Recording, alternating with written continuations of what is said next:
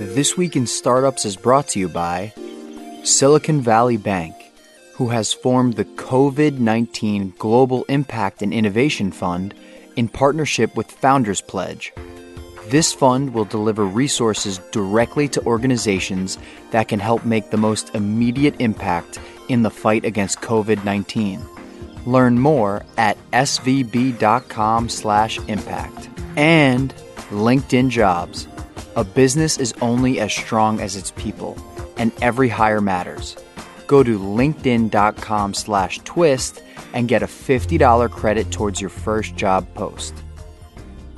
Hey everybody, it's This Week in Startups, and we are here taping during the coronavirus and quarantine. Just want to give a shout out and thank you to everybody who's working on the front lines. And I know some people who are working on the front lines actually have no choice.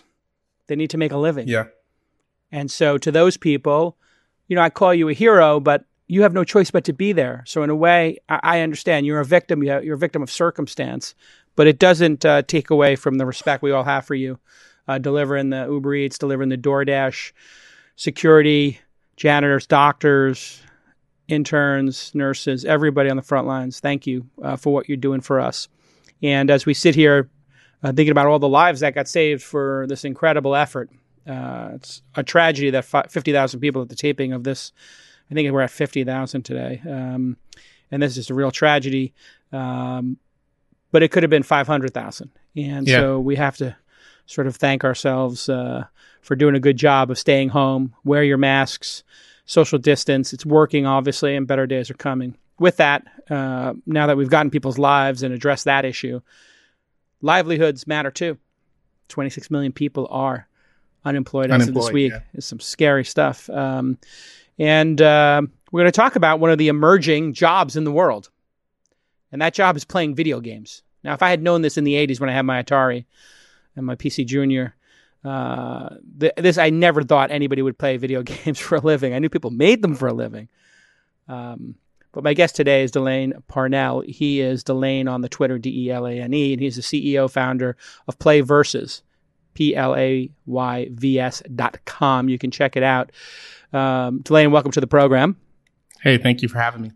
Now, your company, from what I understand, was designed with the idea of creating sports leagues. We call them esports leagues, I guess, and esports leagues, and maybe trying to tap into the high school player. So maybe you could explain right up front, what is PlayVS.com, and how did it get started? Yeah, so our vision at PlayVS is to build, a single competitive community for people who want to play video games competitively, or otherwise known as esports online. We started our business by building out the competitive league around high school esports in a way that's very similar and sanctioned, like high school football, basketball, baseball, etc. And the way that we operate that is that we not only provide the league infrastructure, but we handle scheduling. We provide the sort of general foundational infrastructure by, working directly with the game publishers, building out the technical integration to enable that play, partner with the state associations to sanction the sport. And so we sort of provide that opportunity for high schools to build teams and players to compete. And we also do that for college now too. And so started the business 2 years ago.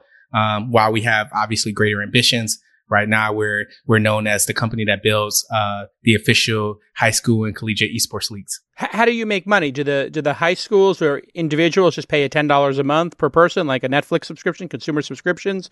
Or is it enterprise where the school pays to put their students on it? How do you make money? Sure. Yeah. So we offer multiple seasons every year, every school year, 2 seasons within 2 4-month seasons every school year. And we charge $64 per player that participates per season. Wow. And so good model. That's generally paid for by the school. Anecdotally, we do know that parents will give the money to the school and then the school will make a one-time payment though. And just ballpark, I know you guys have raised a lot of money of late. Is this something that thousands of people, tens of thousands, hundreds of thousands of people are participating in now? Yeah, look, we've operated the business now for 21 months. I started the business in January 2018. But the product's been live since October 2018.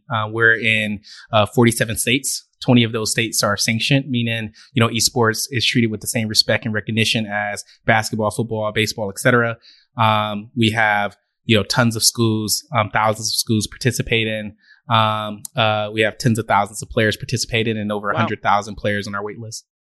100,000 on the wait list. So at $60 a pop, yeah. So this business is doing millions of dollars a year. It's a real business. How many people work at the company now?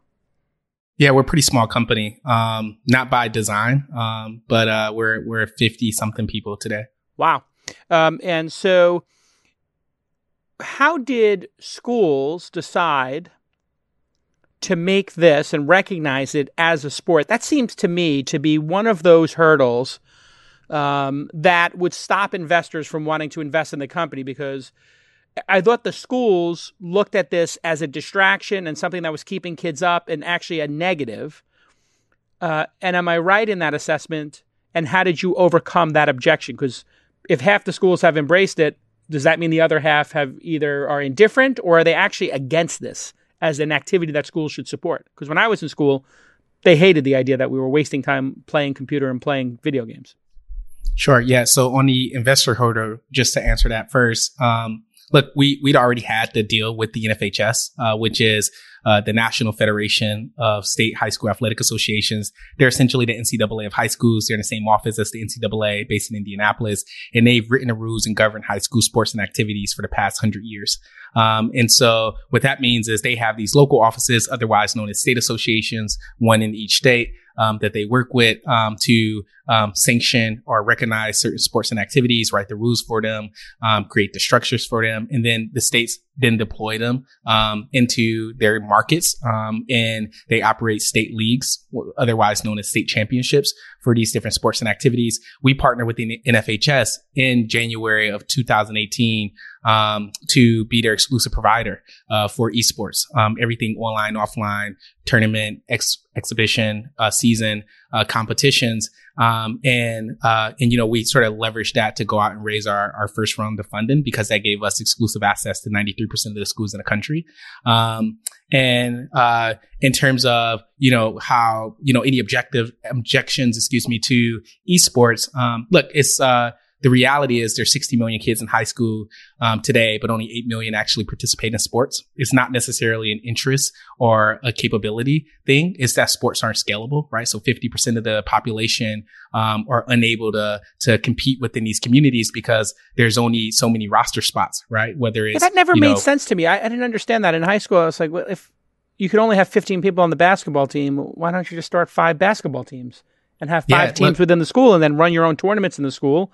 And you could have people move up and down through them. I mean, it makes no sense. I think we had 2, right? JV and... Yeah, so there's freshman, JV, varsity across boys and girls. Yeah, look, I think that's certainly a fair point. But that's just tradition. Schools in high school sports specifically, youth sports, and just the sports community in general, they make decisions based on legacy and tradition. And so while the only way today to add more sports teams to a sport, especially at sort of peak scale, is just to add more schools. And we know that that's not a trend that's happening. And so, we looked at esports as an opportunity to engage not only those 8 million who already play sports, but more importantly, engage that 8 million who doesn't, give them an opportunity to find community within the school, to compete, in something that they care about, to be recognized for their talents. And educators, they want that, they're very motivated to give kids opportunity to put kids on an improved life path. Does anybody, any school, say, no, this isn't for us? I'm just curious if that's just totally flipped because everybody's got kids at home and they recognize that this takes some level of skill, and it does have some level of mastery. Some of these games are like playing chess. I mean, other ones, the shooters, I'm not sure if I have an analogy for that, but some of them are very strategic. Yeah, many of them are strategic and multiplayer and team focused and require a deep level of understanding of the game and a lot of tactical ability to be able to execute well. We early on, I think there was an education barrier, and we've certainly started to remove that barrier and build confidence around esports and its impact over the last 21 months of just operating our product live. But yeah, there's actually not that many objections to our business. We haven't had people, sort of step up and say, we don't want this in our school or we don't want this in our state. what if anything, the educators that we work with through the NFHS and the state associations and the districts and schools that we're activated in, they're all about how can we help you get this to more schools, and reach more kids, because, they recognize the impact that this has on kids. And the reality is, like, look, kids are already spending 8 hours, a week, if not more, playing video games at home, obviously. And when you said 8 hours, I was waiting for you to say a day. I mean, so certainly there's some outliers there, but I think the average is 72% of American high school teens, spend 8.5 hours. That's the average. What does somebody who's competitive spend? I gotta think they spend at least 5 hours a day. They're probably playing 5 to 8 hours a day, easily. Yeah. Wow. If not more. Yeah. If you're a professional, I'd imagine it could be 8 to 12 hours. So you get done with school at 2:33, get on your rig, 3 till, I don't know, midnight. Get 9 hours. Yeah, look, hopefully our kids are doing their homework first, getting some physical exercise in, and then maybe they're spending a few hours a day after all of that is said and done, with parental consent to playing at home. But the way that esports is operated in the high school environment is very similar to basketball and football and other sports. And so there's a coach or multiple coaches at a school who oversee the program. There's support from administration. There's a dedicated facility within the campus, which could just be a room, right, with a bunch of computers set up. Kids often have their own dedicated setup with their own peripherals, and so they practice through PlayVersus against other schools, and they also play their league matches, on PlayVersus, competing against other schools, and they do that all within the confinement of their respective school campuses. All right, when we get back from this quick break, I want you to explain how a kid from Detroit who was working in cell phone stores, as I understand it, wound up meeting one of the top incubators and got funded, and has now raised tens of millions of dollars for this, and moved to Los Angeles, which is kind of the heart of the esports movement, when we get back on This Week of Startups. As we navigate unprecedented times, Silicon Valley Bank believes that collective action is the best way to overcome the challenges we're up against. And boy, are we up against some challenges. This is why Silicon Valley Bank, alongside Founders Pledge, has formed the COVID-19 Global Impact and Innovation Fund. By mobilizing the innovation community, this fund will directly deliver resources to organizations around the world that can help make immediate impact. Silicon Valley Bank has made an initial $1 million investment to the fund, very nice, for this very critical work. And they invite you to join them by helping those in need. For 35 years, Silicon Valley Bank has supported countless innovators with a passion for finding solutions and remains committed to helping our communities overcome the challenges we're up against. And Silicon Valley Bank firmly believes that the best ideas often thrive when extraordinary problems require extraordinary solutions. And I believe that as well. And I use Silicon Valley Bank, and I love working with them. So here is your call to action. To learn more about Silicon Valley Bank's COVID-19 Global Impact and Innovation Fund and find out how you can donate, please visit svb.com/impact. Once again, please go donate. I'm going to go donate right now. svb.com/impact, IMPACT. Thanks again, Silicon Valley Bank, for providing amazing support to founders and helping people get through this incredible crisis that we're suffering through. Okay, let's get back to this amazing episode. All right, Delane Parnell is here, DELANE on the Twitter, CEO and founder of PlayVersus. You can go visit at playversus.com if you want to play video games as your after-school activity, or maybe in college. Get your school to sign up. So how did this whole thing start? I know that you're from Detroit, which has actually got a little bit of a startup town going on there, just getting started. But you eventually met somebody very famous in the industry, and then you wound up collaborating with them and moving to Los Angeles, which is where I think esports is kind of centered these days, SoCal. So tell me the story. How did this all get started? Yeah, so just briefly, I think background's super important. Born and raised in Detroit, grew up in the Jeffries Projects, then the west side of Detroit, raised by a single mother, because my father was murdered before I was born. And look, my mom and my aunt, and some other, family members, they, I guess, assumed that I had a natural knack for business and entrepreneurship. And they would buy me magazines, like business magazines, Forbes, Inc., so on and so forth. And they would make me read them, and they would sort of quiz me on them, and they would just expose me to opportunities outside of, the streets, or, being an athlete. And it was very unusual, I think, in our family, because they didn't do that with anyone else. Like, they certainly identify what other people's passions were and tried to double down on that. But for me in particular, like it was business. And so they sort of really doubled down on, this knack that I have for entrepreneurship and the hustle that came with that. And my mom, got me a job at the cell phone store, when I was 13. And this guy, Sam, who owned the cell phone store, just took me under his wing, taught me everything about business, taught me about management, sales, et cetera. And yeah, eventually I went on to own some Metro PCS stores when I was in high school. And I would basically go to school, get out at like 2:15. Before I had a car, a friend would take me, or I would take this bus and sort of walk a mile, get to the store, get there maybe about 3:00 or 3:15. I got to stop you for 1 second there.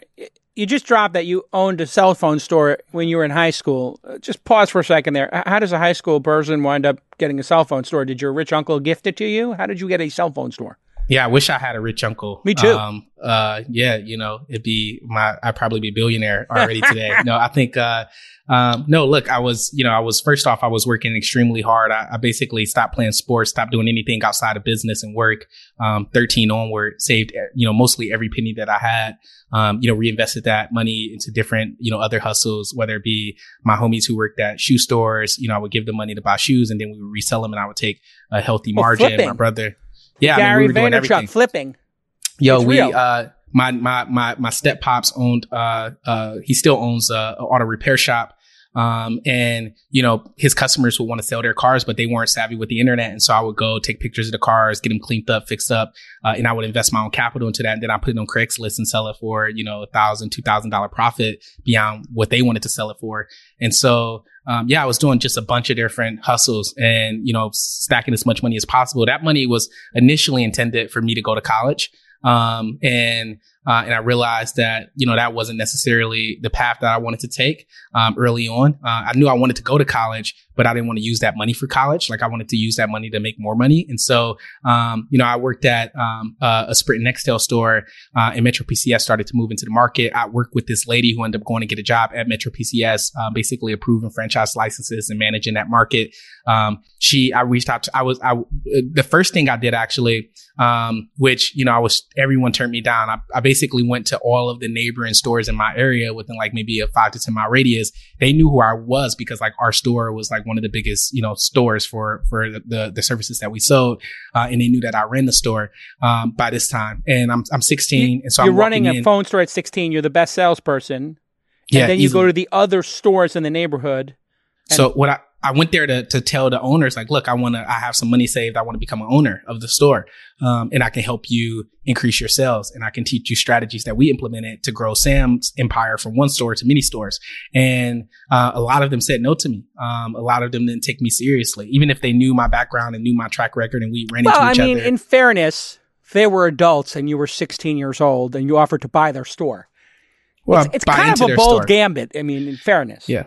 Well, I didn't think about it in that context. And, I guess. Did you have a bank account at this point or just like a briefcase with cash? I went to Southfield High School. I had cash and a bank account. I went to Southfield High School, and we had a Michigan First Credit Union in our high school. And you actually got like $10 for starting an account. And so I wanted to get the $10 so I can, so I could get the account and I would just deposit money there. And then I had a shoebox, with a few $1,000.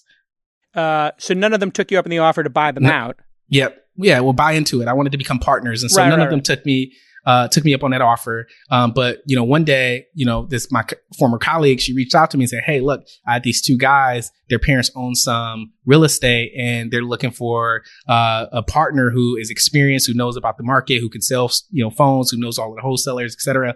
And they want to meet you because I mentioned you to them. Now I haven't told them how old you are, but I'll do so right before the meeting. Anyway, she sets the meeting up. They're pretty young too. They're like early 20s. But they're like, look, if you can do what you say you can do and we trust her and have confidence in her, then we'll give you a shot. And so they let me buy into this partnership and we went from opening. And they own the real estate? They own the their parents did. Yeah. Their parents and family members did. Yeah. So you couldn't get the people who had the stores. So you went to the people who they paid rent to. And then, I mean, yeah, that's a smart that way sort to of fell do in it. my lap. Yeah, I didn't even, try to go that path. Like I didn't have visibility into that pathway. I didn't know people who own real estate at the time, but, luckily I just built a really strong reputation. People knew me to work hard. People knew me to be, an expert in this area and have just deep competency. And people like me. And so, I think that the universe sort of paid me back on that karma. And I luckily found some people who didn't, discriminate or care about my age or, what color my skin, is, and just wanted to give me an opportunity because they recognized that if I won, they won. And luckily that paid off. We went from one store to 3 stores. We sold those stores, ended up, leveraging that opportunity, and through my mom again, ended up going to build this car rental with this guy named Mark. We ended up building a pretty big car rental business together, went to school for a semester, dropped out. And it was actually the story of Groupon that really inspired me to get into tech. And that learnings and research around Groupon, led me to meeting this guy named John Treese at Ludlow, who gave me a ticket with the Up To Now StockX guys to go to the launch festival. And that blew my mind. I run the launch festival. Yeah. Wait a second. So it's a full circle moment here. So you're in Detroit. You meet my friend Jonathan Treese. Jonathan Treese would sponsor the when I started the launch festival. He would sponsor it. I'd give him like 20 tickets. Yep. You got one of the golden tickets. So I sent them this super long email. I don't know how many times we met in person prior to this moment, but I sent them this long email and I was just like, look, I'll pay for myself to get out there. But I need the ticket. And the tickets were decently expensive. Yeah. And I guess I could have probably just bought one of my own, but like, why not? Well, I did. What I did was I made them free eventually because I realized there was more people like you out there who needed the opportunity. So I used to give all the sponsors like 20, 50 tickets. They just invited somebody who could do it. But then we wound up giving 15,000 tickets away for free in the peak year. Wow, that's amazing. Yeah, it's crazy. No, look. So John gives me this ticket, and it changes my life. Was that the first time you came to San Francisco? First time I ever left Detroit on my own. First time I taken a flight. Wow. First time I booked a hotel. Wait, this is like 10 years ago, I bet, or 9 years ago? Yeah, this is like, I think 11 or 12, 2011 wow. or 12. Yeah, so this is super you early. Come out, I actually saw Uber for the first time, when I was out there. That was when they were black cars still. Yeah, and you get to the launch festival and you see me on stage interviewing people.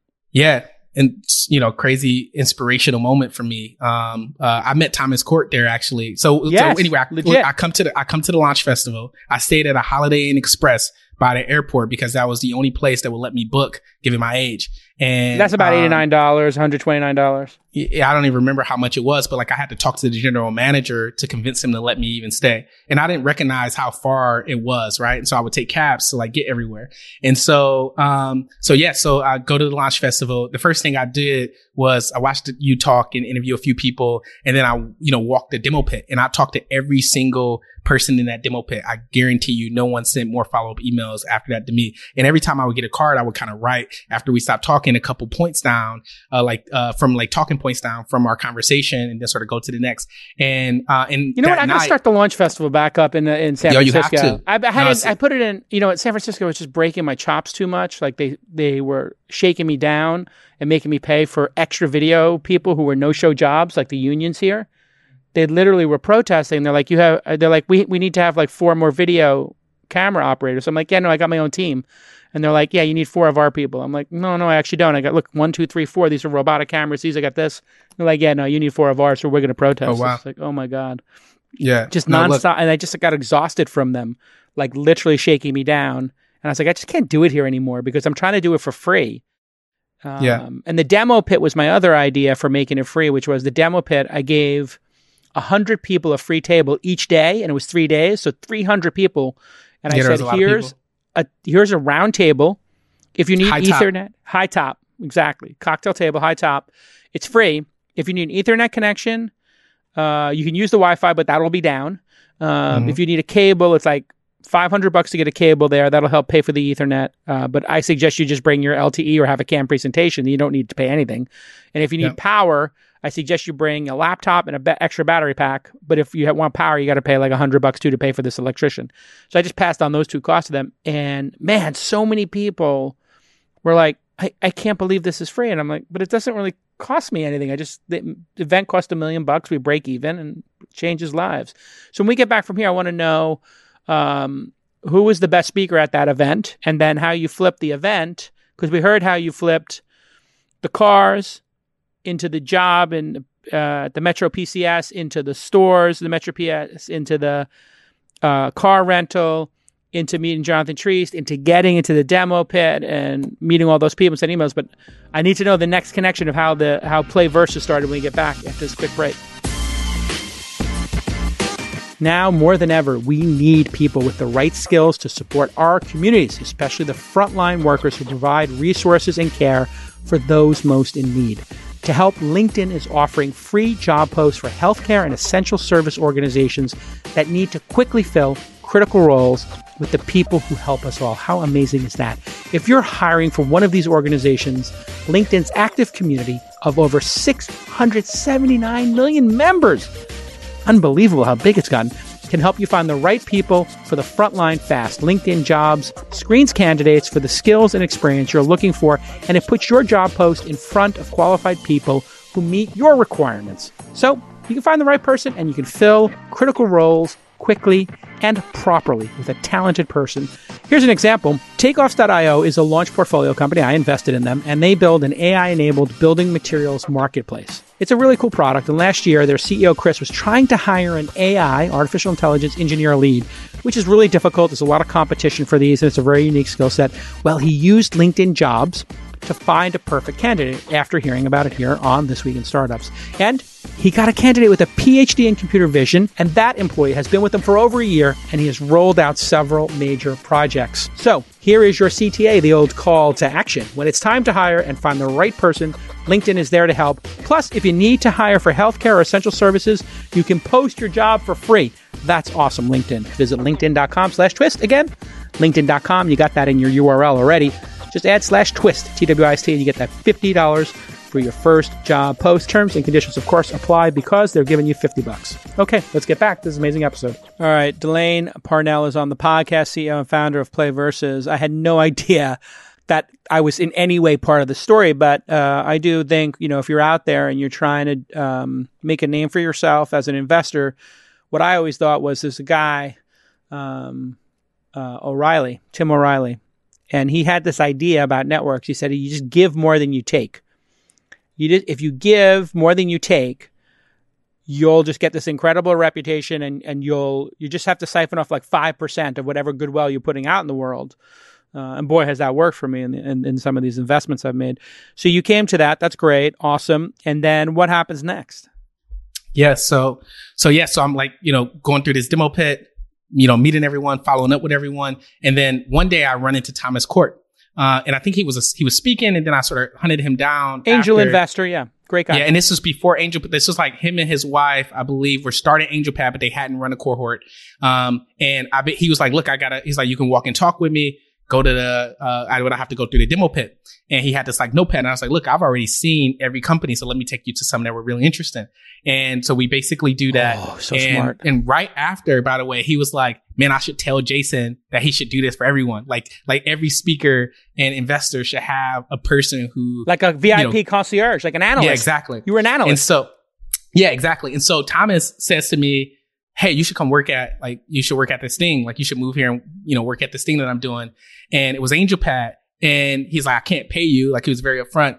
But, because of that, I was like, I'm this kid from Detroit. Money is a, super important resource for me as it is for everyone, but certainly given, how, we were in poverty, and so like I needed to make money to be able to take care of myself, to help my family out. And so I didn't factor in how big of an opportunity that was at the time, because one, just lack of knowledge, in the space and understanding. But then two, just given that, I equated, opportunity to money, like whatever allowed me to make money, versus, gain experience. So either way, like, nothing ever happened there, but we sort of, followed up and sort of stayed in touch. And there was another thing that happened. I ended up meeting, David Cohen from Techstars because of Membox. So Alex, Mimran, who won Best Design, from Membox, him and we were investors in Membox. Yeah. Okay. Yeah. And so, So him and I basically end up linking up somehow, and we end up basically like just being together a lot during the event. And we ended up catching an Uber together to like, I think it was like a W hotel or something like that. And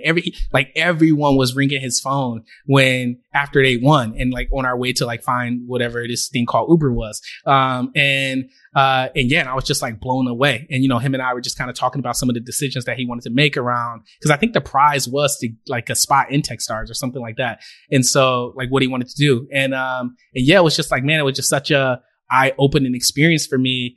I left there, went back to Detroit, and a couple of things happened for me. One, from seeing you do those interviews, I recognized that that's like a format, right? A fireside chat. So I started hosting my own events in Detroit. And this is before Dan had bought a building, before any really big venture funds. And these events become really popular. You talk about Dan Gilbert? Yeah, before Dan Gilbert had owns purchased the building. Cleveland Cavaliers. I mean, he owns the city of Detroit and the Cleveland Cavaliers and Quicken Loans, which is, one of the biggest private companies in the world. And so, before he'd done any of his investments in the city, I was basically doing a lot of grassroots stuff with a handful of people in the entrepreneurship community around these events. And I would call them 50 founders. That was the initial name. And the concept was I was going to convince my favorite 50 founders to come to Detroit, do a fireside chat. And that's a brilliant idea. I like the branding. You got a thing for the branding. 50 founders, pretty good. And so initially I ended up like changing it. I mean, eventually I ended up changing the name to Starter Talks. Yeah, because Jason Fried from in Chicago signals. From Basecamp, 37 signals. 37 signals. He basically talked about like the concept of a starter, basically, instead of like replacing the word entrepreneur. And I was like, oh, I like that concept. Like, I'm going to change the name to Starter Talks. And we end up bringing in guys like Alexis Ohanian and Charles Adler from Kickstarter and tons of other folks to Detroit. And it became like this thing, and Dan eventually, his team ended up supporting it pretty heavily. It was just this big thing. And I sort of leveraged that opportunity because I had all these relationships with entrepreneurs, and I wanted to like events. You mentioned this, about like even the city of San Francisco. Like, we know that like events are a very difficult business to monetize.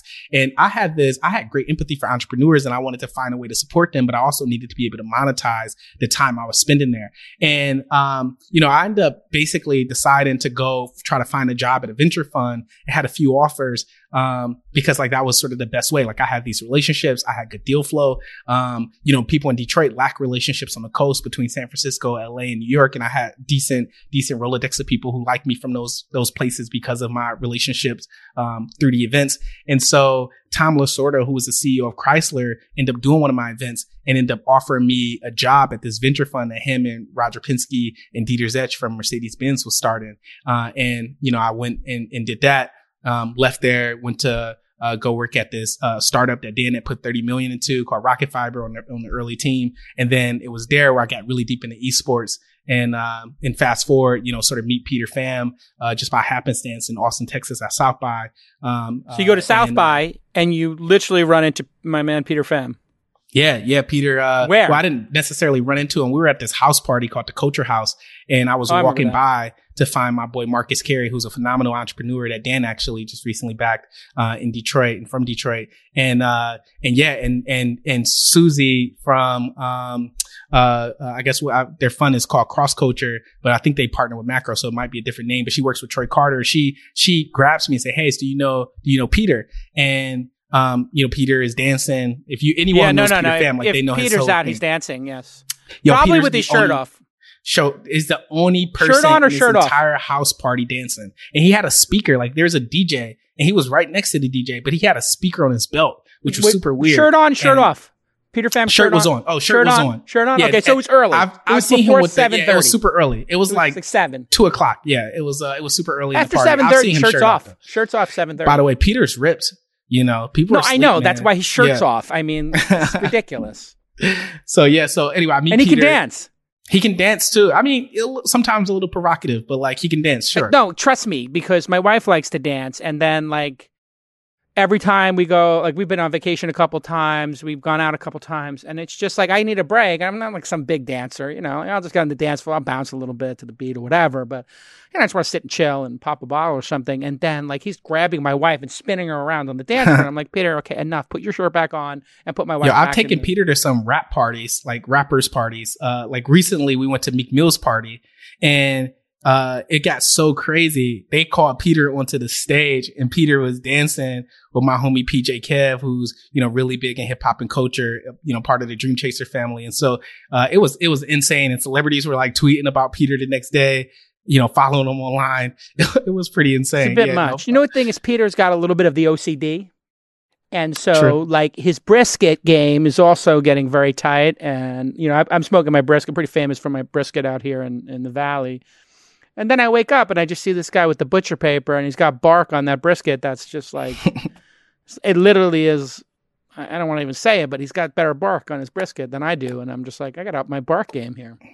Listen, Peter has, he uses a lot of gadgets. So take it with a grain of salt. No, I know. It's just ridiculous. It's just Peter Pham is just so focused. And yeah. So Peter, I'm a better investor, but he's definitely got a better body, better dancing, and better bark. I mean, Peter, I'm better at investing than him, but that's the only thing. Like, in terms of our careers, I'm better at our careers. But the the extracurricular stuff, he's definitely better at. Hey, well, look, both of you guys have amazing careers. I'm effing with you, Peter. I know. I haven't had Peter on the pod. No, I got Peter on the pod. So wait, you meet him and you pitch him on what? I don't pitch him at all. And so, we're just talking about esports because Susie's like, hey, you should talk to Delane. He's thinking about esports. And yeah, Peter and I, we're talking. He's like, how do you think about the space, et cetera? And so, he's like, yo, we're talking for like 30 minutes and just high level esports. And he's like, yo, give me your info. I'm gonna call you. And so I give him my phone number. I don't really think anything of it. And the next day he calls me. He's like, hey, I've been thinking about what you've been thinking about, but you should think about that, from a go-to-market around high school, given some of the challenges that I laid out. And so, he asked me to come to LA, spend a bunch of time with his partners, Mike, Tom, Greg, and the rest of their team. And over a few month period of time, I do so. And then, I was dragging my feet, truthfully. And Peter reaches out to me and was like, look, you could be a millionaire in Detroit or a billionaire in LA, but like, don't waste my time.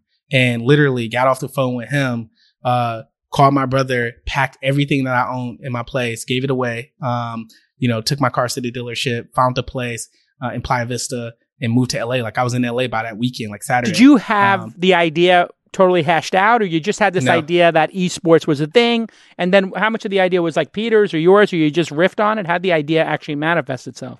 Yeah. So like my vision, and it sort of still remains the same, is look, we want to build the competition infrastructure around amateur esports. We want to be the single place where every single person who wants to play esports, whether it's in a head-to-head match, a tournament, or a season on behalf of your school or otherwise, we want to be that place where you do so. And we want to monetize that through subscription. We essentially want to build a 100 million plus user subscription business around You do esports. realize that only 5 people have done that in the history of humanity.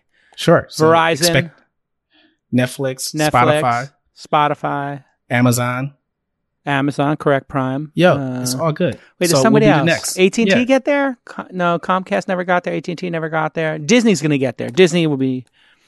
and play Versus. Versus. Yeah. So, look, the reality is like no one's done that. Gaming is like one of the biggest entertainment, consumptions and behaviors where no one's aggregated all of that into a There's single no platform. Amazon Prime or Netflix for sure. I mean, yeah, but like you could say that like maybe Twitch or Discord, like these different platforms, they're not subscriptions. But they're not subscription businesses. They got a different model. And beyond that, they're aspects of gaming. And so there's sort of this emerging platform attached to a specific aspect of gaming. So broadcast, communication, even if you think about Steam from Valve, that's distribution. The essence of why people game is competition. No one's built a competition platform that has aggregated this behavior. And the reason is because you need to work with game publishers. And publishers, similar to like record labels or Hollywood studios, like they're very walled garden. They don't build for third party connection. They don't care about ecosystem. If they could be the only company that does that, or do what they do, like they would, they wouldn't work with anyone. You read the Mike Ovitz book? It's incredible. He's supposed to come on the pod. I'm like 3 or 4 emails into it with him, but now that it's virtual, there's no reason for him not to come on the pod. I haven't read the book, but I know Ovitz. He's one of my 2 CEO coaches, him and Dick Costello. And I mean, he's just a legend, man. I was actually... All right, so I can't get him. Can you do me a favor? I helped you out with the launch festival. Can you put in a good word with me with Mr. Ovitz? I'll text him right after this, and I'll say, look, man, you have to do This Week in Startups. I just did. It's a big deal. Thank you. I appreciate it, Delane. 100%. Since my producers can't get it done. Every time I've ever went out to eat with Ovitz, we've never looked at a menu, and we've never paid. We just go. Oh, did you go to his sushi place? I've been there, too. Yeah, that's pretty tight. Yeah, that's actually fire. Yeah, exactly. Yeah. They don't even let you park if he's coming. I'm like, yo, I need to valet too. So he's a cool cat. All my friends are very good friends with him. I met him like 2 or 3 times. And the book is incredible. I can't believe you haven't read the book yet. No, I'll read it. Listen to it. It's a great listen. It goes by cool. real Yeah, quick. I'll do that. I want to talk to him about the Travis Kalanick story. I was watching an interview from like 2011 or 12. Yeah, that's a crazy story. Yeah, Kalanick was talking about how, Ovitz had basically sued him. Listen, there were a couple things that, in the Ovitz history of like, dead fish on a hood of a car for a journalist kind of situation. Wow. That was I'm settled. not surprised. There was a guy, Anthony Pellicano or something. Anyway, it got rough and tumble. There were some people doing some crazy stuff in the 90s.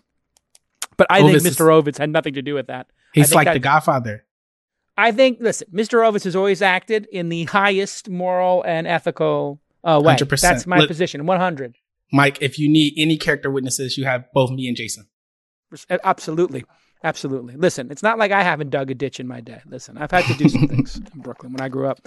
All right. So how do you interface with the publishers? Because my understanding was they see the community aspects as a big part of their game. I know, especially with Fortnite and League of Legends, I think they run their own stuff, don't they, or not? Explain to me how this all works. Can you run? I mean, is there any reason you can't run competitions through your platform if people are subscribing to you as a way to do matchmaking?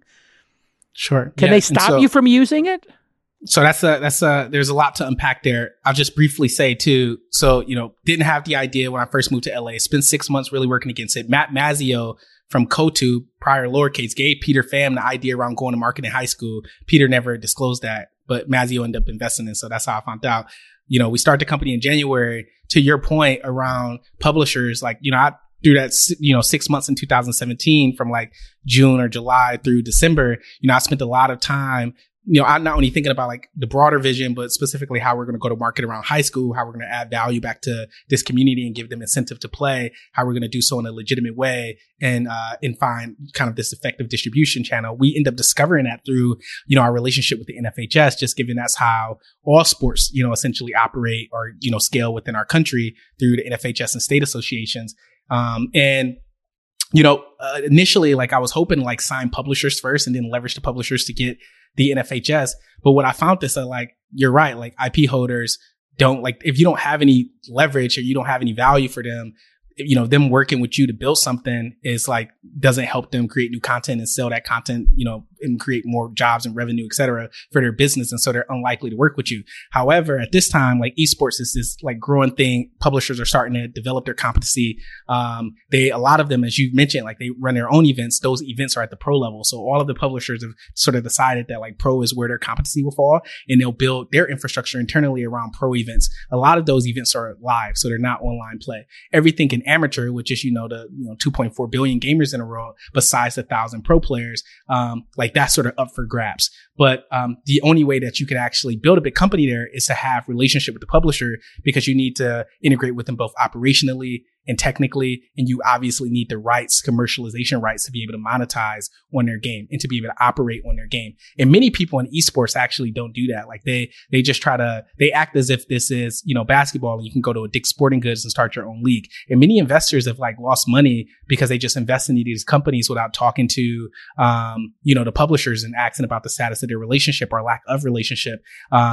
Journalists are no better, right? Like they write about these companies without taking into account that they might be doing things that they can't actually do because they don't have the proper rights. And so, I end up basically, doing that deal with the NFHS to secure distribution into a unique own audience, right, of high school kids in our country, and leveraging that to go out and get the publishers. Because if you're a publisher and you want to have a professional league, you're spending millions or hundreds of millions of dollars into the development of that, then at some point you're going to need a sustained ecosystem around talent. So whether it be coaches, why would they rebuild it players, if you have it? They could just let you. Yeah, well, it's just a significant risk for them, right? Because they would have to build that infrastructure to support every high school for every IP. And many publishers have a bunch of different games, and a lot of their games are esports, and they're separate teams. Like maybe they have some shared resources, but they're standalone teams. And so if they wanted to be like Activision Blizzard, where Bobby Kotick wanted to build High School, then he would need to build it for Hearthstone, for StarCraft, for, Overwatch, for shout out StarCraft too. Yeah, like whatever game, right? Whatever esports. And so that could end up being 5 or 6 or 7 different teams doing the exact same thing. It's massive risk, not really scalable. How far behind the times am I as a StarCraft 2 is the only game I play? Yeah, you're square, right? super far behind. Yeah, super far, super square. Yeah, you're not a square. I mean, people still play StarCraft 2, and like people love StarCraft in general as a series. But like, you got to catch up, man. There's tons of games out here. I tried this League of Legends. It's a difficult game. I suck at League of Legends. I'm the worst League of Legends player known to man. Explain to me, because it kind of broke my brain. There are so many characters and so many abilities, and it keeps changing. Like, in order to just have a base level of knowledge of League of Legends, to get a base level of knowledge, it's got to be like 500 hours. Yeah, easy. I mean, I don't know the exact amount of hours, but I could totally see 500 hours. But look, kids have time to do that. Like people. I have kids, so I don't have time to do that.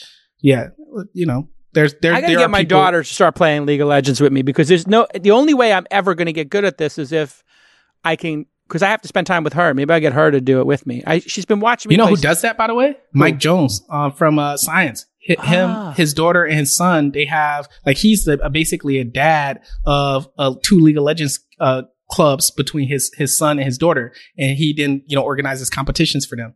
And he obviously coaches like their soccer teams and stuff like that. But like, that's one of his favorite activities to do with his kids. It's like, set up league matches between one them. Of the cool aspects of this is that gender doesn't even play into this. Are there girl leagues versus boy leagues, or is it just all one league? Yeah, no. So, I mean, the beauty of at least what we do, is that it's co-ed. So boys and girls on the same team also compete against each other. And that's because amazing. They're like an actual physical in-school environment, it's actually less toxic too, right? Girls who play online, they often, get harassed. Get harassed. Yeah. And when they're playing in an environment with people that they know and trust, and that's a safe environment because there's adult supervision, it's actually a really safe environment for them to do something they love. Actually, and we've actually realized that. Because, many of our championship teams at the state level have women players or women coaches, and they love it. They absolutely love the fact that they can do something that they enjoy and, build genuine friendships. Well, one of the things I would never do is let my kids play on those services, because I know the adults on those services, there's predators on those services, people are saying crazy stuff. I mean, you've heard the clip transcripts from like Xbox streams where people are just saying every bad word you could imagine, and just really brutal. Like, and then there's 12-year-olds and 14-year-olds on those services. But what's great about this is if it's in a school setting, there's a code of conduct and there's a ramification. If you were to say certain words on the stream, you would get kicked off the team. Yeah. And we also limit the communication player to player in general. So, players, like, because school A plays school B, they don't travel to each other. So like, players are generally not communicating against the other teams. There's no like chat functionality built into our product for players, but coaches can communicate. And you'd be surprised. There are some instances where one coach is too passionate, and are more passionate than another, not necessarily too passionate. And they might, jump out the window and say some things that are against, our the coaches might lose it. Yeah, I mean, would they do what the Patriots do and like just be all out cheaters? Have you found people like the New England Patriots who just cheat? No, our leagues no Patriot cheaters. And an incredibly high competitive integrity. Like, we all take it very seriously at the company and obviously our community as well. And so, yeah, we haven't, knock on wood, we haven't, found anyone cheating within this environment. So and nobody like the New England Patriots cheating? These are coaches that are faculty members at a school who recognize that there are consequences to those sort of actions, including their job. Yeah. So they don't cheat like the Patriots, is what you're saying. Well, I don't know if the Patriots cheated. In fact, the Patriots it's just my way of trolling New England. Yeah, listen, the Patriots and Robert Kraft have given us their facility for our Massachusetts State Championship. Okay, so I can't say 4 seasons. Okay, I understand. So listen, we're big fans of the Patriots. Absolutely big fans of the Patriots. I take it all back. Thank you for all of your support. I'm just saying that even with all the alleged cheating by Bill Belichick, they still didn't beat the Giants, though, which is interesting. Nick? They tried to beat the Giants, but they lost in the Super Bowl to the Giants, right? If I remember Giants had correctly. that one lucky catch from Plaxico Burress or whatever his name is. It's 2012, and the cheaters lost. They, as much cheating as they allegedly do, they still couldn't beat my Giants. That's interesting. New England fans, come at me at Jason, Twitter at Jason, on Tumblr at Jason on. Talk about Saquon's quads. It's insane. It's the size of that table. So the road, you've raised $97 million for this. And I just want to take a moment because you talked about like, hey, some people maybe don't invest in people who are my color and, from where I'm from. When you look back at this incredible journey and you're assessing diversity in tech and the ability of somebody who's a nobody, who's flipping cars and working at Metro PCS to break into this industry. You did it. What do people who assume you cannot break into this industry, and you got Mike Ovitz as a coach. Don't forget my boy Dick Costello. What's that? And Dick Costello, respect. Yeah, Dick's amazing. Dick's a great guy. He's a great guy. We're both. He just invested in a company, Density, that was one of the launch festival companies. I don't remember Density, the people counter. I actually hung out with Andrew, the CEO, at dinner not long ago. Loved that company. Ludlow is an investor in that company. That's how I found out about it. I introduced him to Jonathan. Yeah. Okay, cool. Yeah. So here you are. You broke into it, just like I broke into it. Kid from Brooklyn, kid from Detroit. The tech industry seemed to me, as somebody who broke into it, it wasn't there was I had a hard time figuring out all this information because I had to get it from magazines. Then it all went online. What I used to do to try to get into events is I couldn't get into the events either. And the events were $4,000 back then. So what I would do is I would lobby crash. So you got in through Jonathan, but I would just hang out in the lobby. And then eventually Esther Dyson or Kara Swisher or Tim O'Reilly would literally hand me a badge and be like, Jason, just go in. Like they would literally just, give me the miracle. But what do you think about race and tech? And, people sort of look at tech and say, hey, this is like a bunch of Stanford white guys, whatever. And an African-American is going to have the deck stacked against them. What's true? What's not true? How has it changed? What can you tell other people who maybe feel like it's hard to get into this business and break into it as somebody who not only broke into it, but took over? Yeah, sure. Look, this is a big topic of discussion and there's a lot to unpack there. But yeah, look, the deck is totally stacked against, people of color. And just because I've had success, doesn't mean that, the industry, has found a new appreciation for, people of color and, Black entrepreneurs specifically.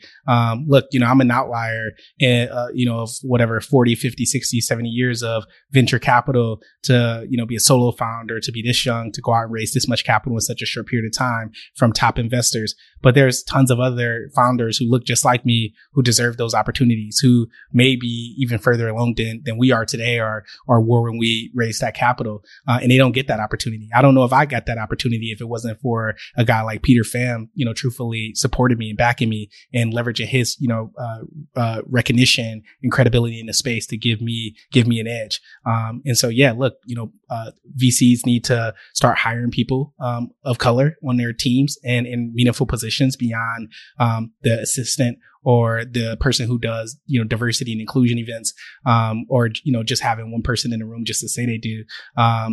So what you're saying there is a lot of this VC hiring is they're hiring marginalized people and marginalizing them inside the organization.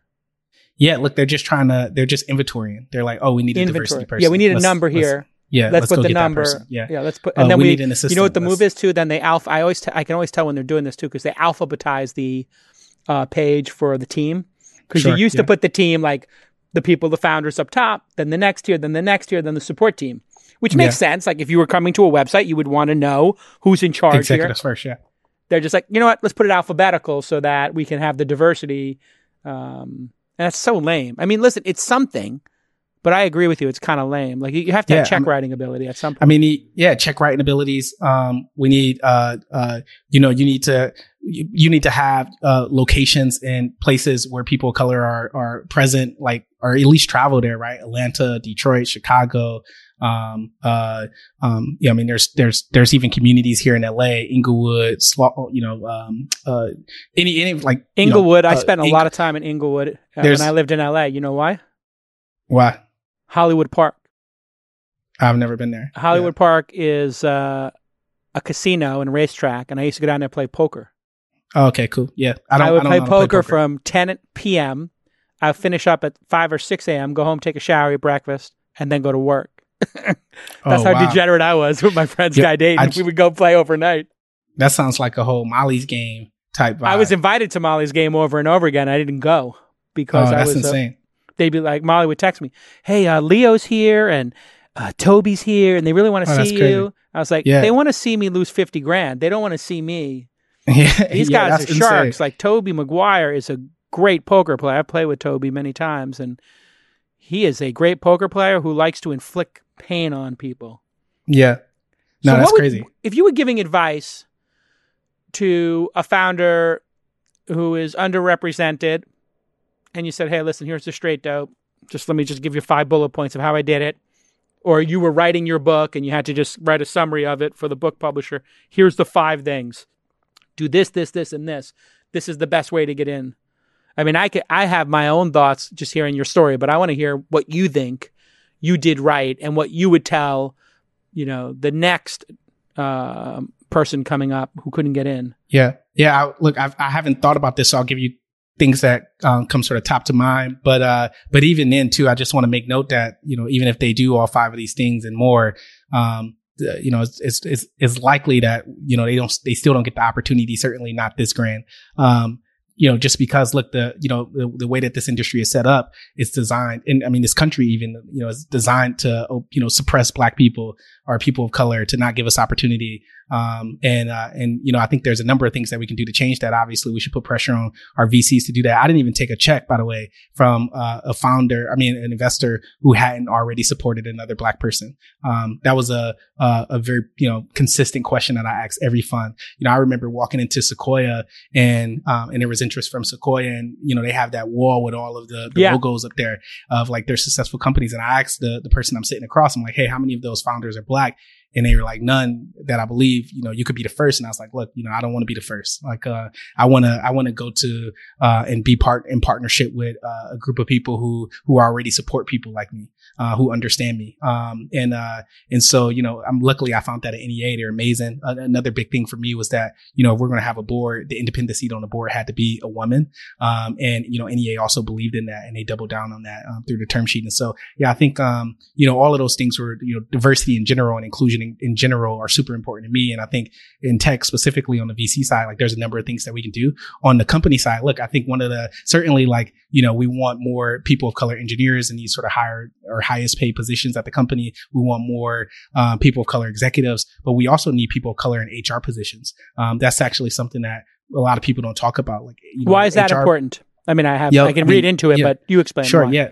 Look, I mean, HR is how you get your foot in the door. HR is, the people who understand who you are and make the decisions about if you stay or not, if some sort of dispute comes up. Maybe if you imagine I had a friend who worked in private equity, and he was the only Black person on an all-white male team mostly. They just didn't understand them. They were like very basic things, like, the way if his hair would like get too long, they would make comments about it. Oftentimes they would even report these things to HR as if he made them uncomfortable. And if you have people of color in HR positions, like they're able to course correct that because they're able to educate people, who lack education around interactions or knowledge of people of color, even something as simple as your hair.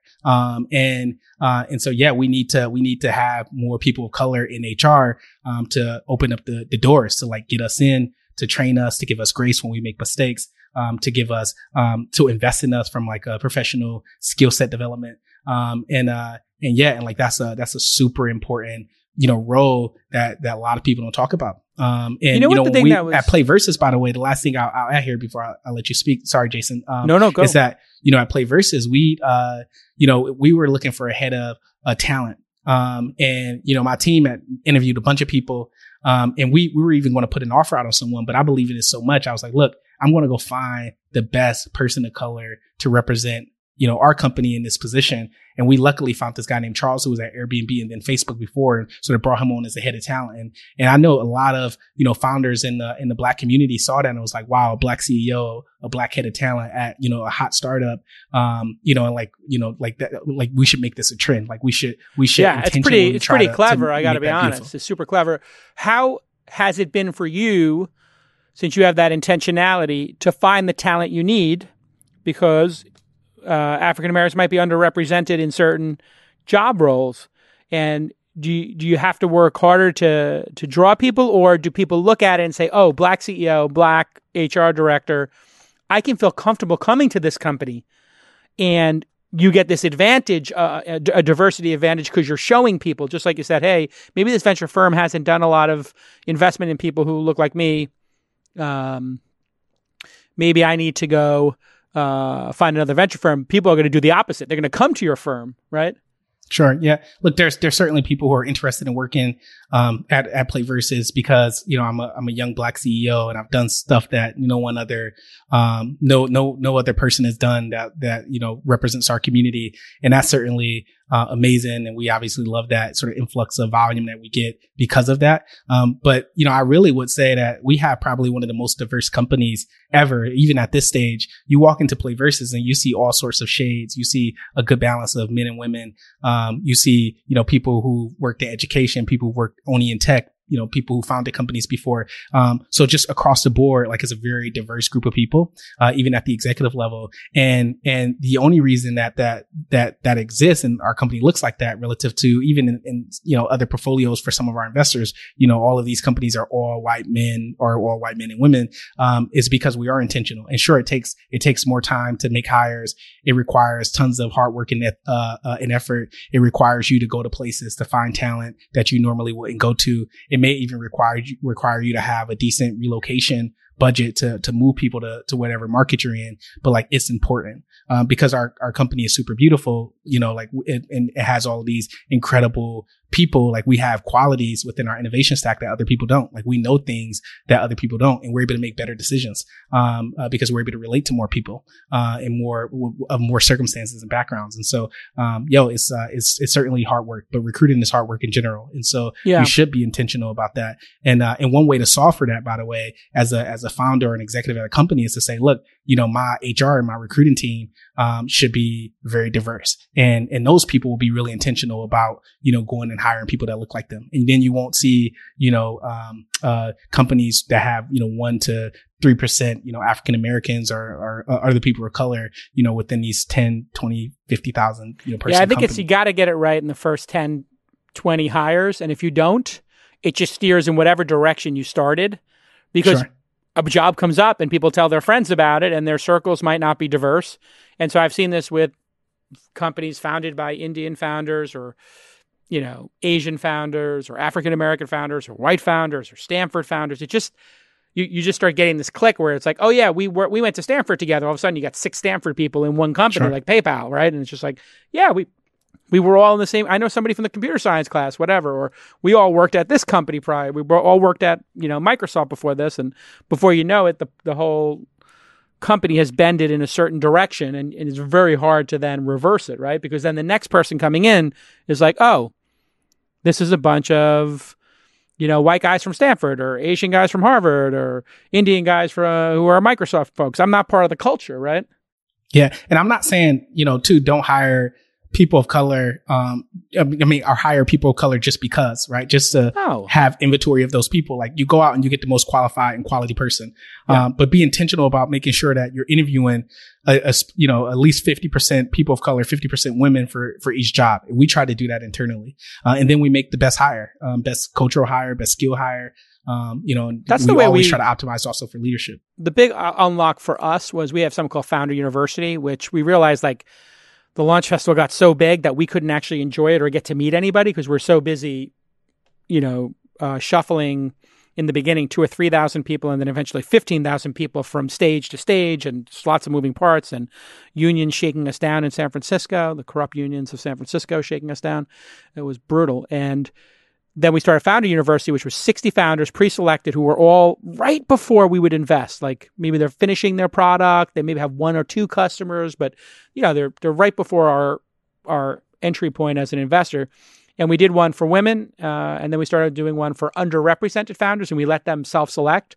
So we would get some like, well, I'm gay, or I'm trans, or I'm, it could be a white woman, and a white woman might consider herself underrepresented. And that might be true. I mean, some people will debate it. And we didn't want to be in the debate of if you consider yourself underrepresented. So we let you self-select that.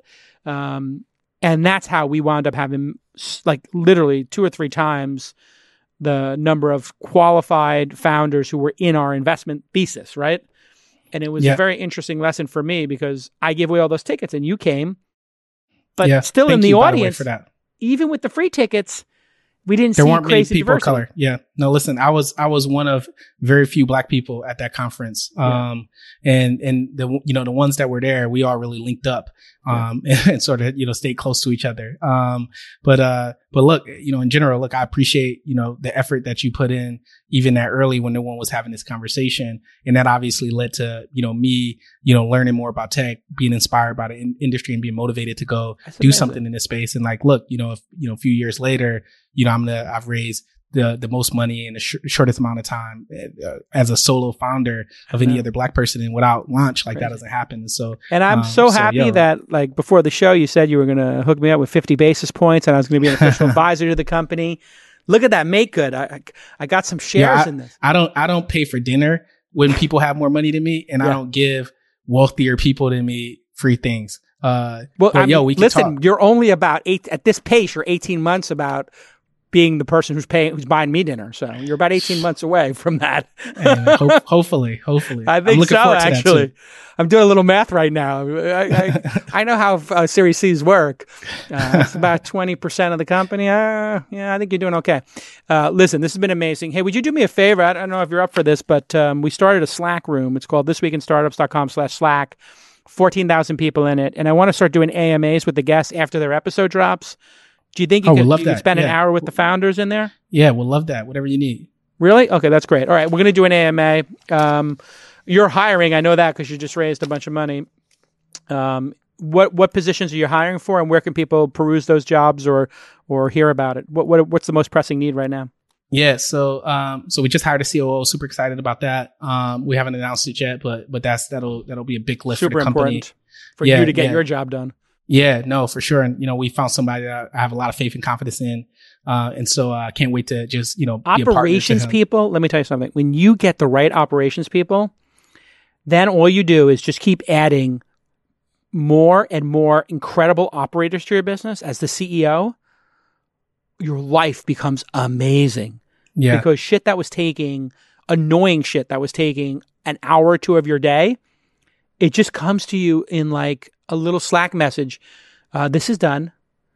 Yeah. And you're like, oh, that was 10 hours of my week and it's done. I've already realized that. Look, when I started this company, I was like, look, one, I think the opportunity is inevitable. So like someone's going to build this, like we have a head start, right? So hopefully it's us. But from all of the other, things that I've been a part of, the one and single most important thing, I think the misconception is that it's the idea, but it's really the talent. It's the team. Yep. So I was like, look, I'm going to hire the most talented people, the most extraordinary leaders in every function that I can find. And I'm going to bet on talent. And if I get this amazing collection of people together, like there's no reason we should fail. And I went out and got guys like Neil, our CTO, who was at Headspace, was a YC founder before. I mean, he alone maybe, recruited 10 or Headspace 12 people to the company. Headspace has some amazing talent. I don't know if Rich, the founder, loves me given how many key people on his team works at our company. I've never met him before. I mean, listen, they've been at it for 6 or 7 years. People are fully vested and people want to go on to the next thing. That's the nature of talent, as you get fully vested, and maybe you want to, it's reasonable for somebody who is fully vested and spent 5 years at a company to want to then go diversify their holdings by having a 4 or 5 year stint at your company. I mean, Yeah, I mean, and we have an incredible culture. You know, to your point too about, you know, adding incredible operators. There was this one moment where Neil joined, and there was this guy that we've been interviewing, and you know, we mentioned it to him, and this guy, like, you know, runs data. He's over at Fair on their growth team, a big part of it. He worked at Headspace before. His name is Ryan Lee, and you know, I was sort of dragging my feet because I didn't really understand what he would do, how he would add value to the company at that time. And Neil's like, look, man, you have to just pull the trigger. Trust me now, and pull the trigger on this guy, and he's going to make our life incredibly easier. He's going to add value that you can't even quantify. And we added him. And man, Ryan Lee is just amazing. We literally call him our data guy. Like, he set up our data infrastructure. He gives us insight into everything to help us make better decisions. He does the same for our publishing partners. And he's just an amazing leader and spirit on our team. This is why you got to read Ovitz's book. I mean, you can tell that you got the Ovitz influence because he talks what Ovitz did really well is he would bundle the talent and then he gave him leverage over the movie studio. So he'd be like, listen, I have Spielberg and I got Michael Crichton and dinosaurs. And I got this actor and here's your package. And he would bundle the talent together, right? And it was really easy for the studio to say, okay. And then he got a piece of all 5 of those people's project. And then when they package things like this, they got a piece of ownership in the overall project. And my understanding was Jurassic Park, that franchise kept giving CAA, you know, like tens of millions of dollars a year just for having packaged that one franchise, right? Wow. So and that's the power of like talent. And when you get those operations people, what I've worked on this year, or the last 2 years, is having all the operations people duplexed, which is a term for putting 2 hard drives and 2 hard drive controllers in a PC when I was an IT guy. But every single function has 2 high-performing people doing the same function.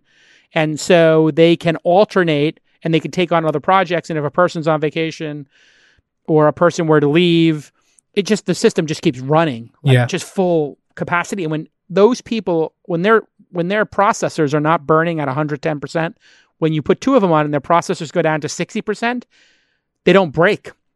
The processors don't overheat.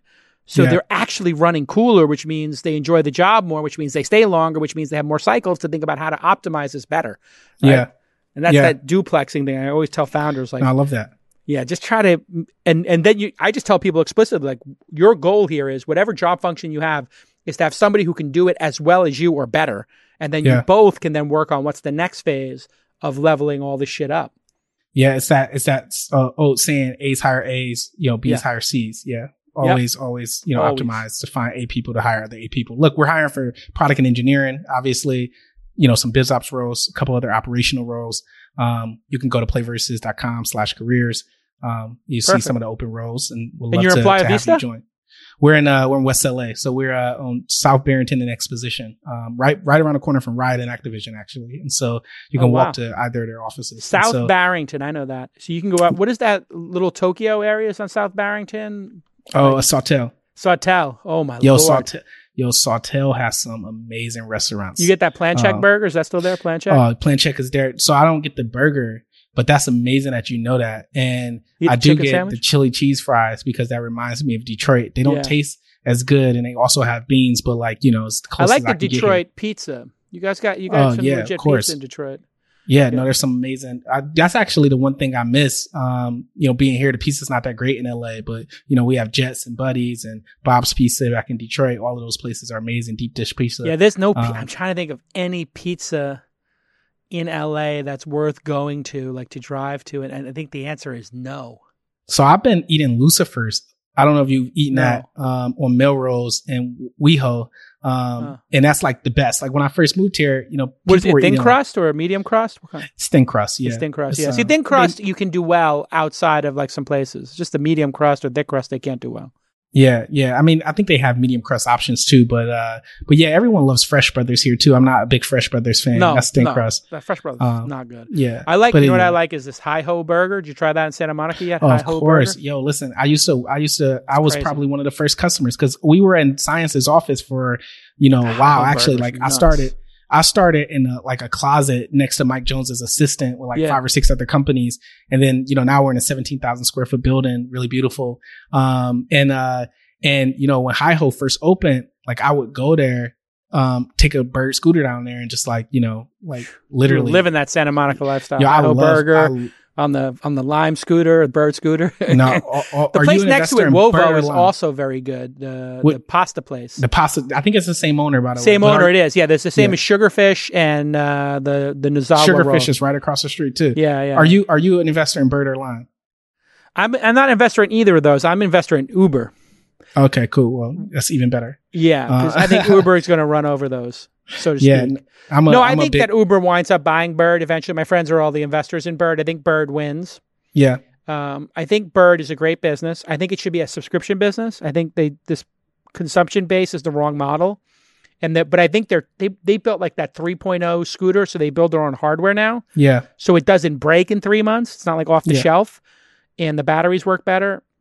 And I think if they just made it a subscription where people paid, 20, 30, 40, or 50 for, unlimited, whatever, or you can keep the scooter at your house. Yeah. Then I think they could get, I just like you're doing subscriptions where people don't have to think about one of the things I love about subscription businesses, because we invested in Calm, Steezy, the dance company, which is in downtown LA, and Fitbod. Those are our, I think, 3 biggest right now in subscriptions. And you can charge a low price and give massive value and still build a really sustainable business. Yeah. It becomes very sustainable because if your people are getting value, you can keep adding to the product, but keep the price the same. Yeah.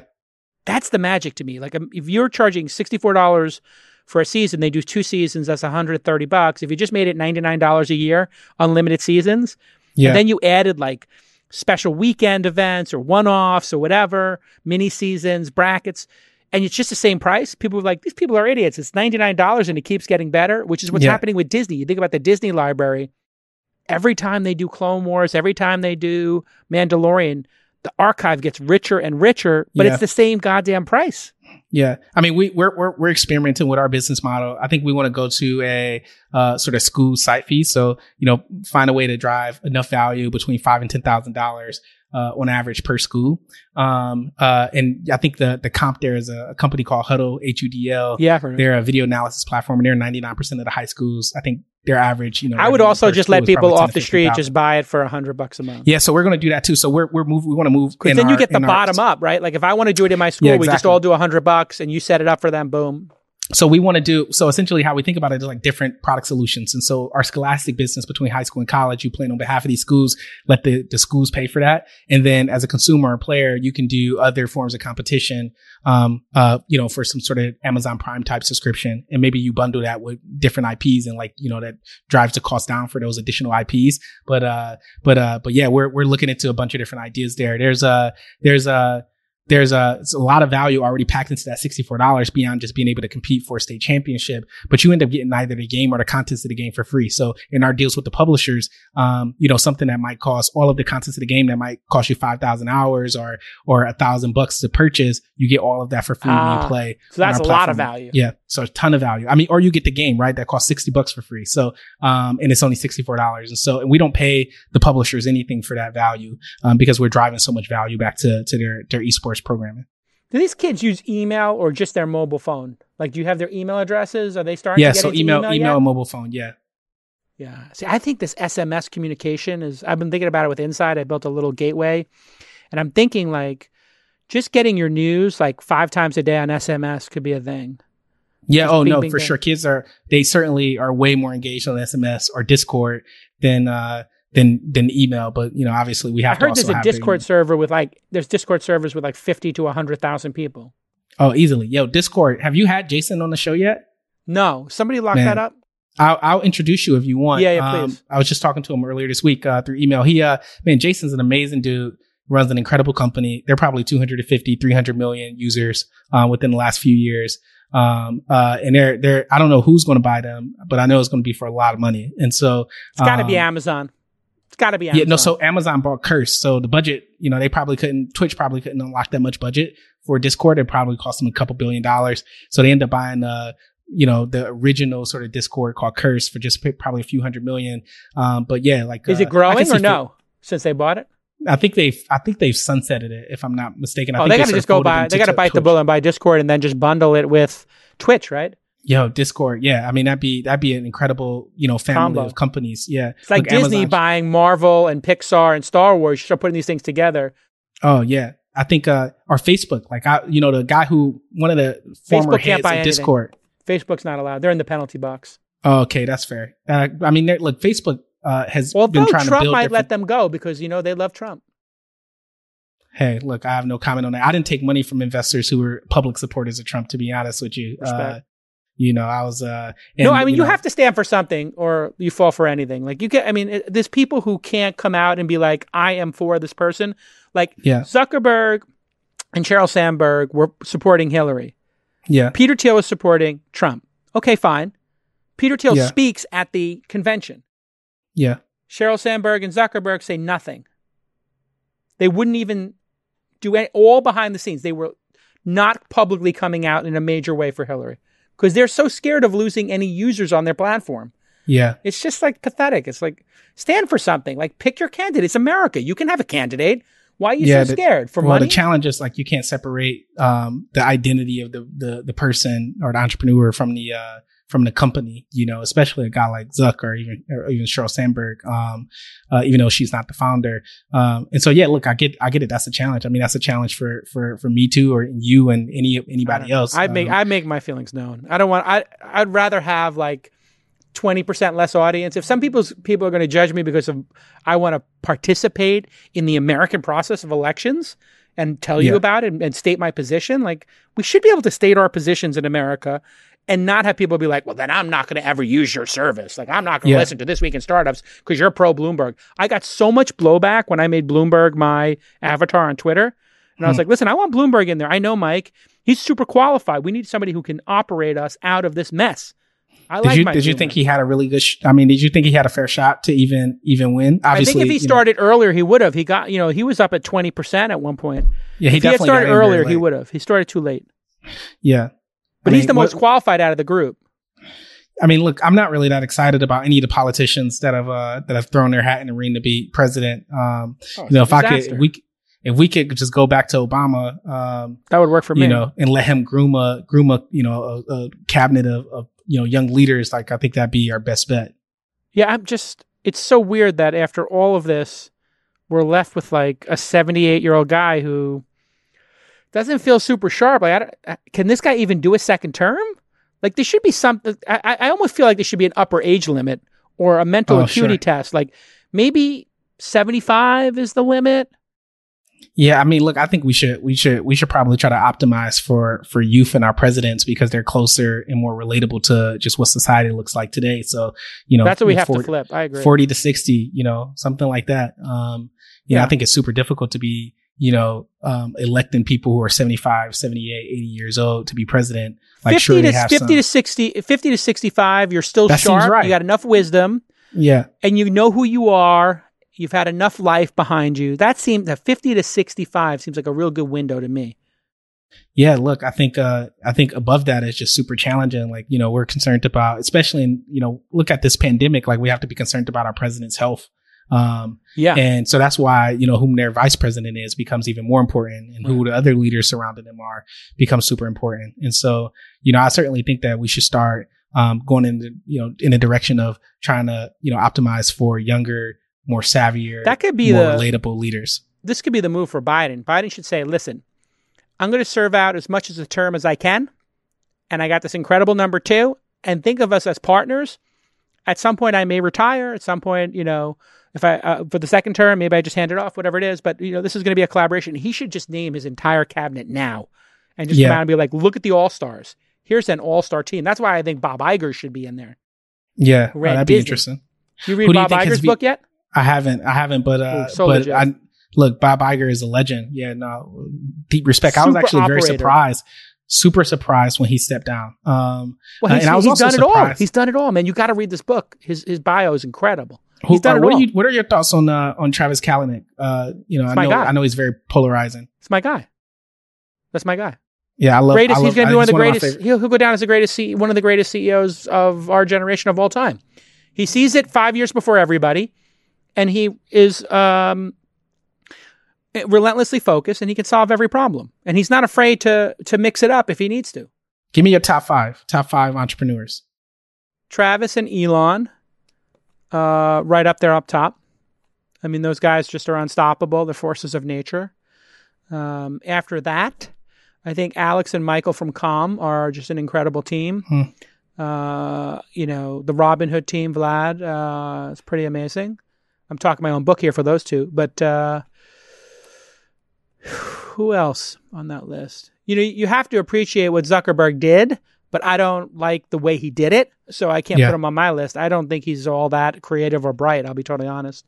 I think he just copies people real well, so I don't give him any credit for that, but he's really good at copying. I like Kevin Systrom from Instagram. I think he got that. He figured it out really well. So too early, man. Yeah, classic way story. too early. Yeah. I guess it's hard, right? Because he could have been Kevin Rose, right? Who didn't sell early enough. Yeah.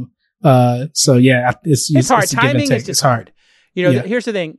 If you know it's working and you love doing it, don't stop. Kevin Rose, people got in his head and it was too much pressure for him, I think, and he couldn't just stay focused on iterating.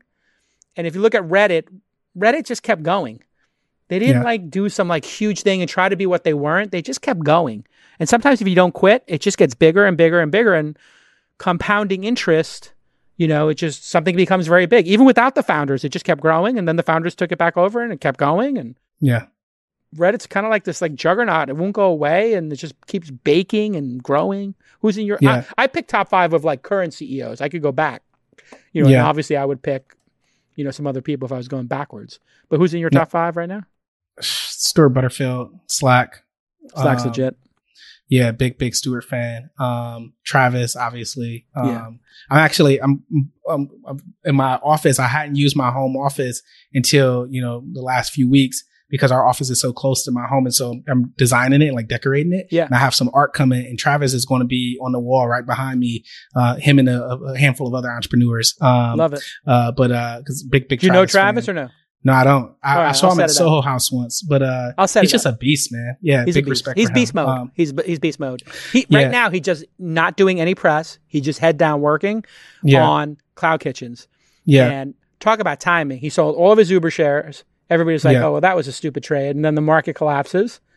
So he looks smart. Now he's going to deploy all that cash in a down market. It's going to be like one of the most brilliant trades of all time. Yeah. I mean, look, I think the one thing from reading Super Pumped, from talking to people and even hiring people, who were early at Uber, it's like if he could have got culture and HR right, investor relations right, he's probably not, he's probably still even at Uber, today. Don't be surprised. That's all I'm saying. Don't be surprised. I wouldn't, but I'd say Travis. Steve Jobs did it. Why can't Travis? That's true. I guess interest, he has to be interested in it. No, I don't. I think what's going to happen is I think at some point the board's going to be like, okay, Dara took this far. Yeah. And it's growing, but we need to own Cloud Kitchens, and we need that guy back in the seat. Yeah. And then they'll be like, Dara was a good steward of the brand, and he got it, to whatever, $60 a share, and it's stable, and he got it through this weather storm, but let's get that guy back. And when the board flips over a couple times, it's going to kind of be like Steve Jobs back, and they're like, you know what? There was some magic here. Because look at Uber now. They're like, people are like, okay, they're managing the business. It's getting... They're not even aggressive anymore. There's no aggressiveness. They're just like, you know what? Let's just get to profitability. We don't need to launch new products. Let's just make these products great, which I understand. That's what the public stock market wants. Yeah. But if Travis was there, he'd be like, what can we buy? What can we build? How do we get this going more aggressive? And I think Dara is like just a great operator. So it reduces the downside risk, which is important because people thought that Uber was going to be a zero and fly off the rails.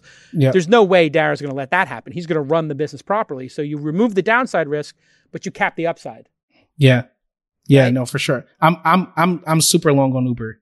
Super long. Good. Yeah. Makes me feel good. No, so Travis Stewart,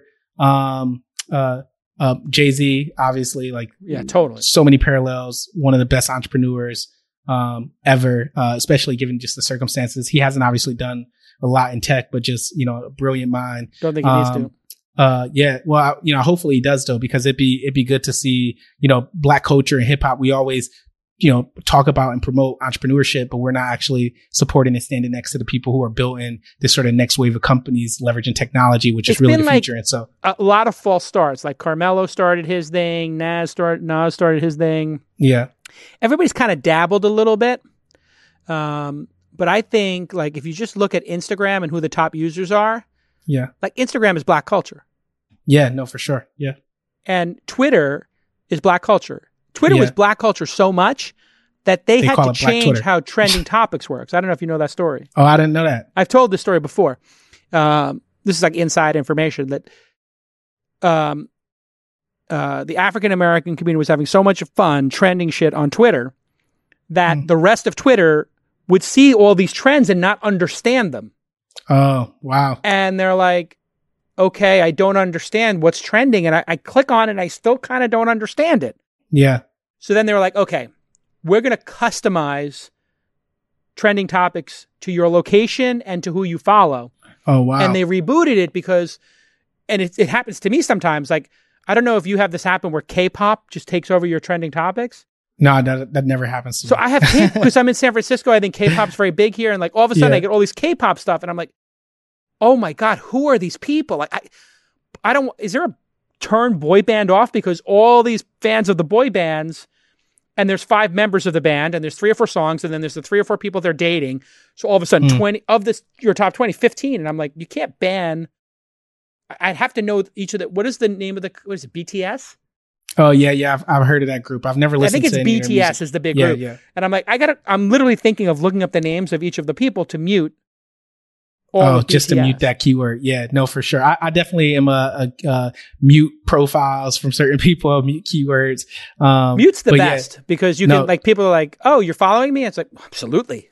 Look, I'm a massive Twitter fan. I'm so disappointed and, just where they are today. I think they should have been a lot bigger, and certainly more impactful and influential in today's, society, for sure, given the influence of the product.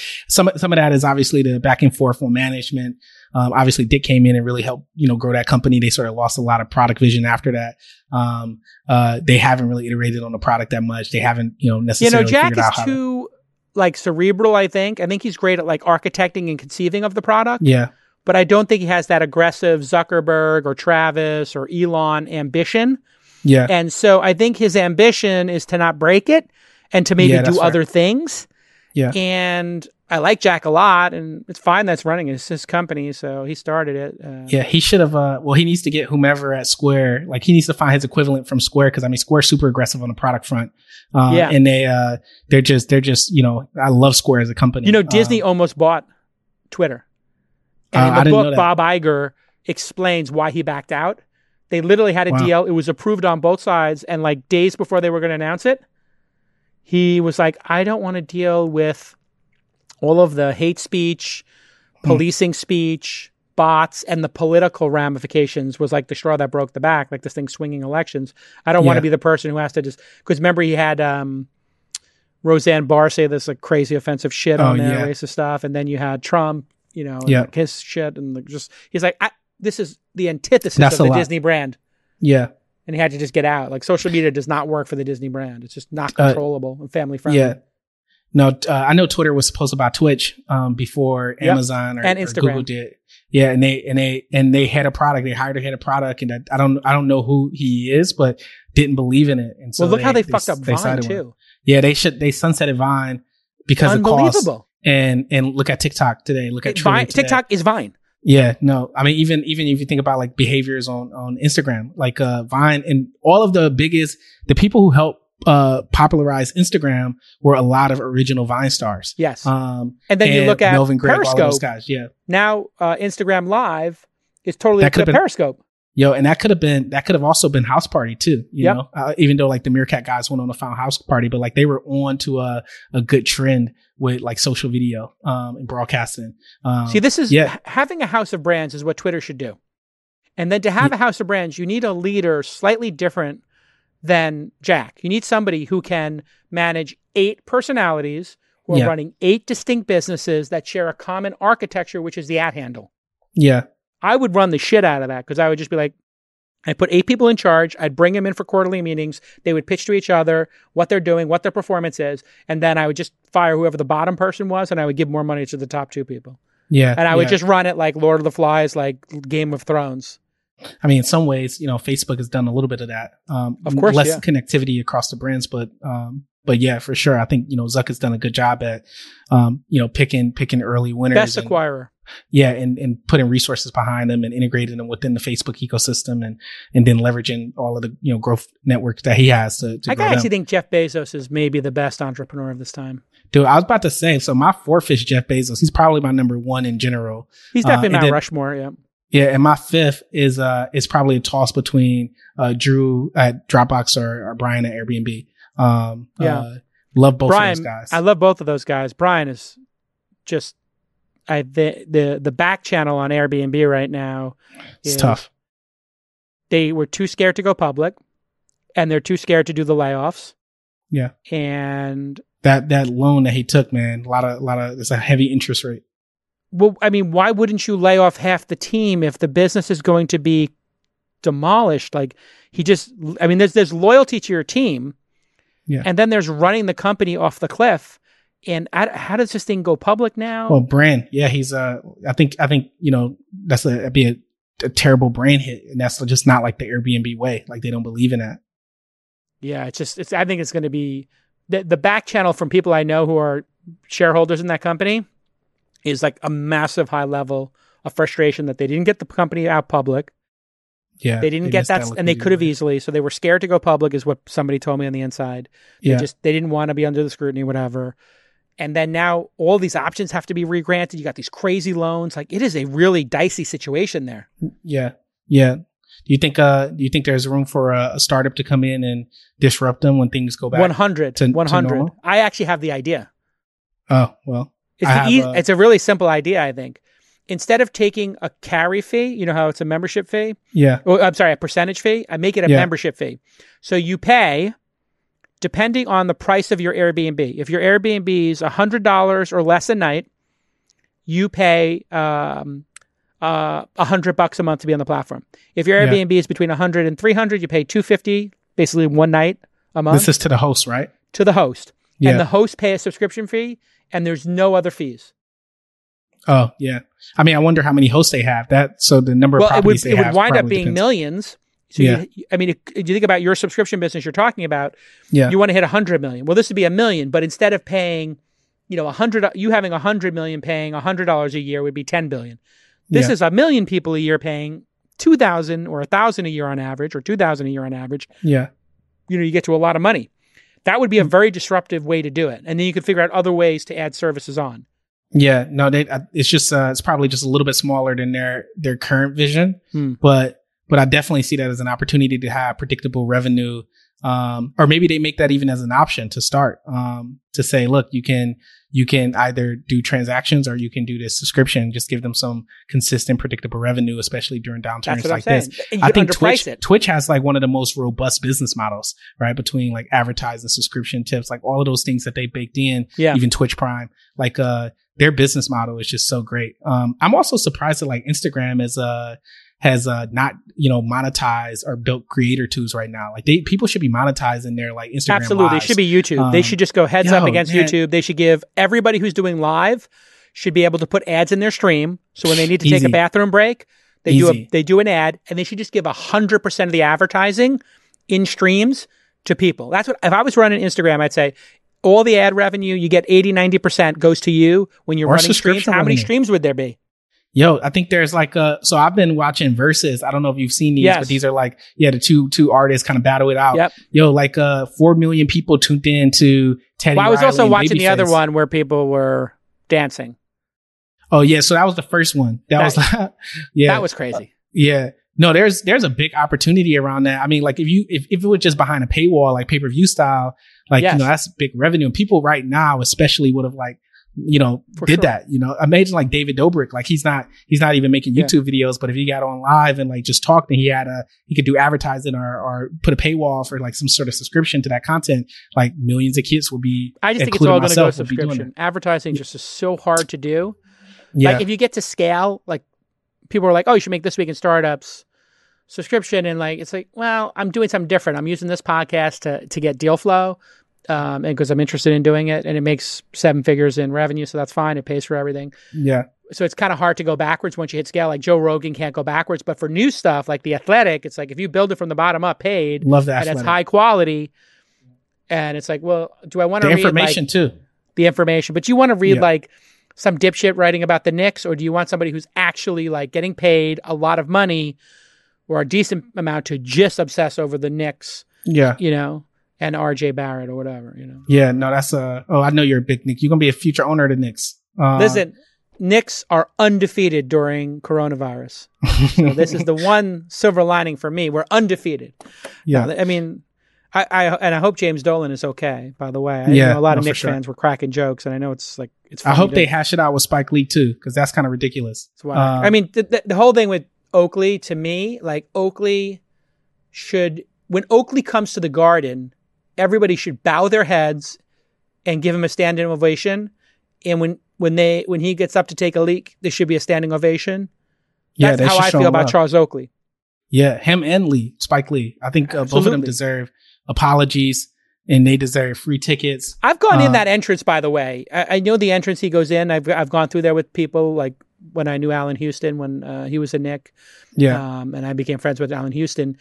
He would take me through that entrance. It's just basically like, there's the VIP entrance, and then there's this like, you know, service. It's a service entrance. yeah, And Spike Lee used to go through the service entrance until like the guys had courtside seats. You know how much money he's paid for those seats? Man, $5,000 a decades. pop. yeah. It's expensive. He's got 2 of them. It's $10,000 a game. It's $400,000 a year. And if the Knicks ever made the playoffs, it would be even more. Yeah. Yo, last thing too, Collison brothers, man. Like, they're phenomenal. They have to be, they're going to end up on that list. And so maybe I'll throw them in. I know that's Yeah. more than 5, but like, shout out to those guys. Shout I out. actually wish that, me and my brother could have built a company like that one day. Just a I big think company. you got the right thing right now. I think you'll make it work. I think just anybody being able to come up and participate. Like, I love the idea of the foothold of where you are. Yeah. And then I love the idea of anybody else who wants to participate can participate, because some people don't have schools that are big enough. They only have 7 kids in the school who want to do it. They don't have enough critical mass. Or then kids graduate too, right? Yeah, and then they want to continue to play. Hey, so surprisingly though, right now we're just 3 games live. We'll probably be 6 or 7 games this fall, but 30 to 50 kids will try out for those 3 games. Wow. And you know, the coach will build teams around that. If you think about that relative to other sports, you know, only on average 30 kids play baseball and basketball per school, 27 play ice hockey. So this could be like triple 10 times. Football is 74. Look, if football is 1.1 million kids a year who play across 14,000 schools, Yeah. 74 And it's kids in dangerous. school. And it's dangerous. And obviously, like, particularly this fall, like, they're like esports is the safest option. I understand why people love the sport and it's exciting to watch, but I would never let my child play. I would do everything I could to stop them from playing, knowing what I saw in that Frontline documentary about the brain lesions. Yeah. that Look, these I think athletes get. that, you know, it's trending down. It'll probably still be one of the more popular sports in high school for, you know, at least the next few decades. They got to reconfigure it.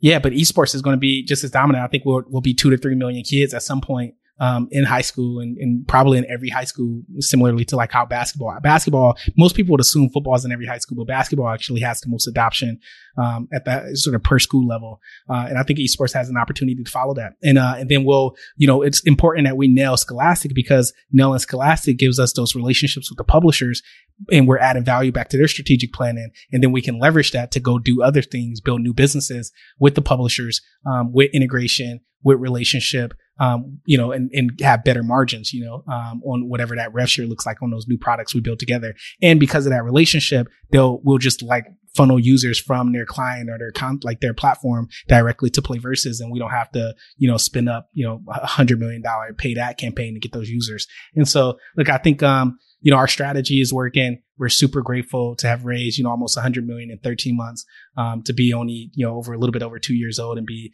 as successful as we are. And again, just thank you for doing the Launch Festival, for giving me opportunity. I literally was not even in the indirectly. show notes, and nobody knew that was part of the story. But Listen, congratulations. Everybody go work at PlayVersus. Sounds like a dope company to work at. You're probably getting it on the ground level. Continued success, and thanks for helping me get Mr. Ovitz on the pod. Yeah, 100%. And Jason from Discord. Okay. All right, we'll see you all next time. Stay safe, everybody.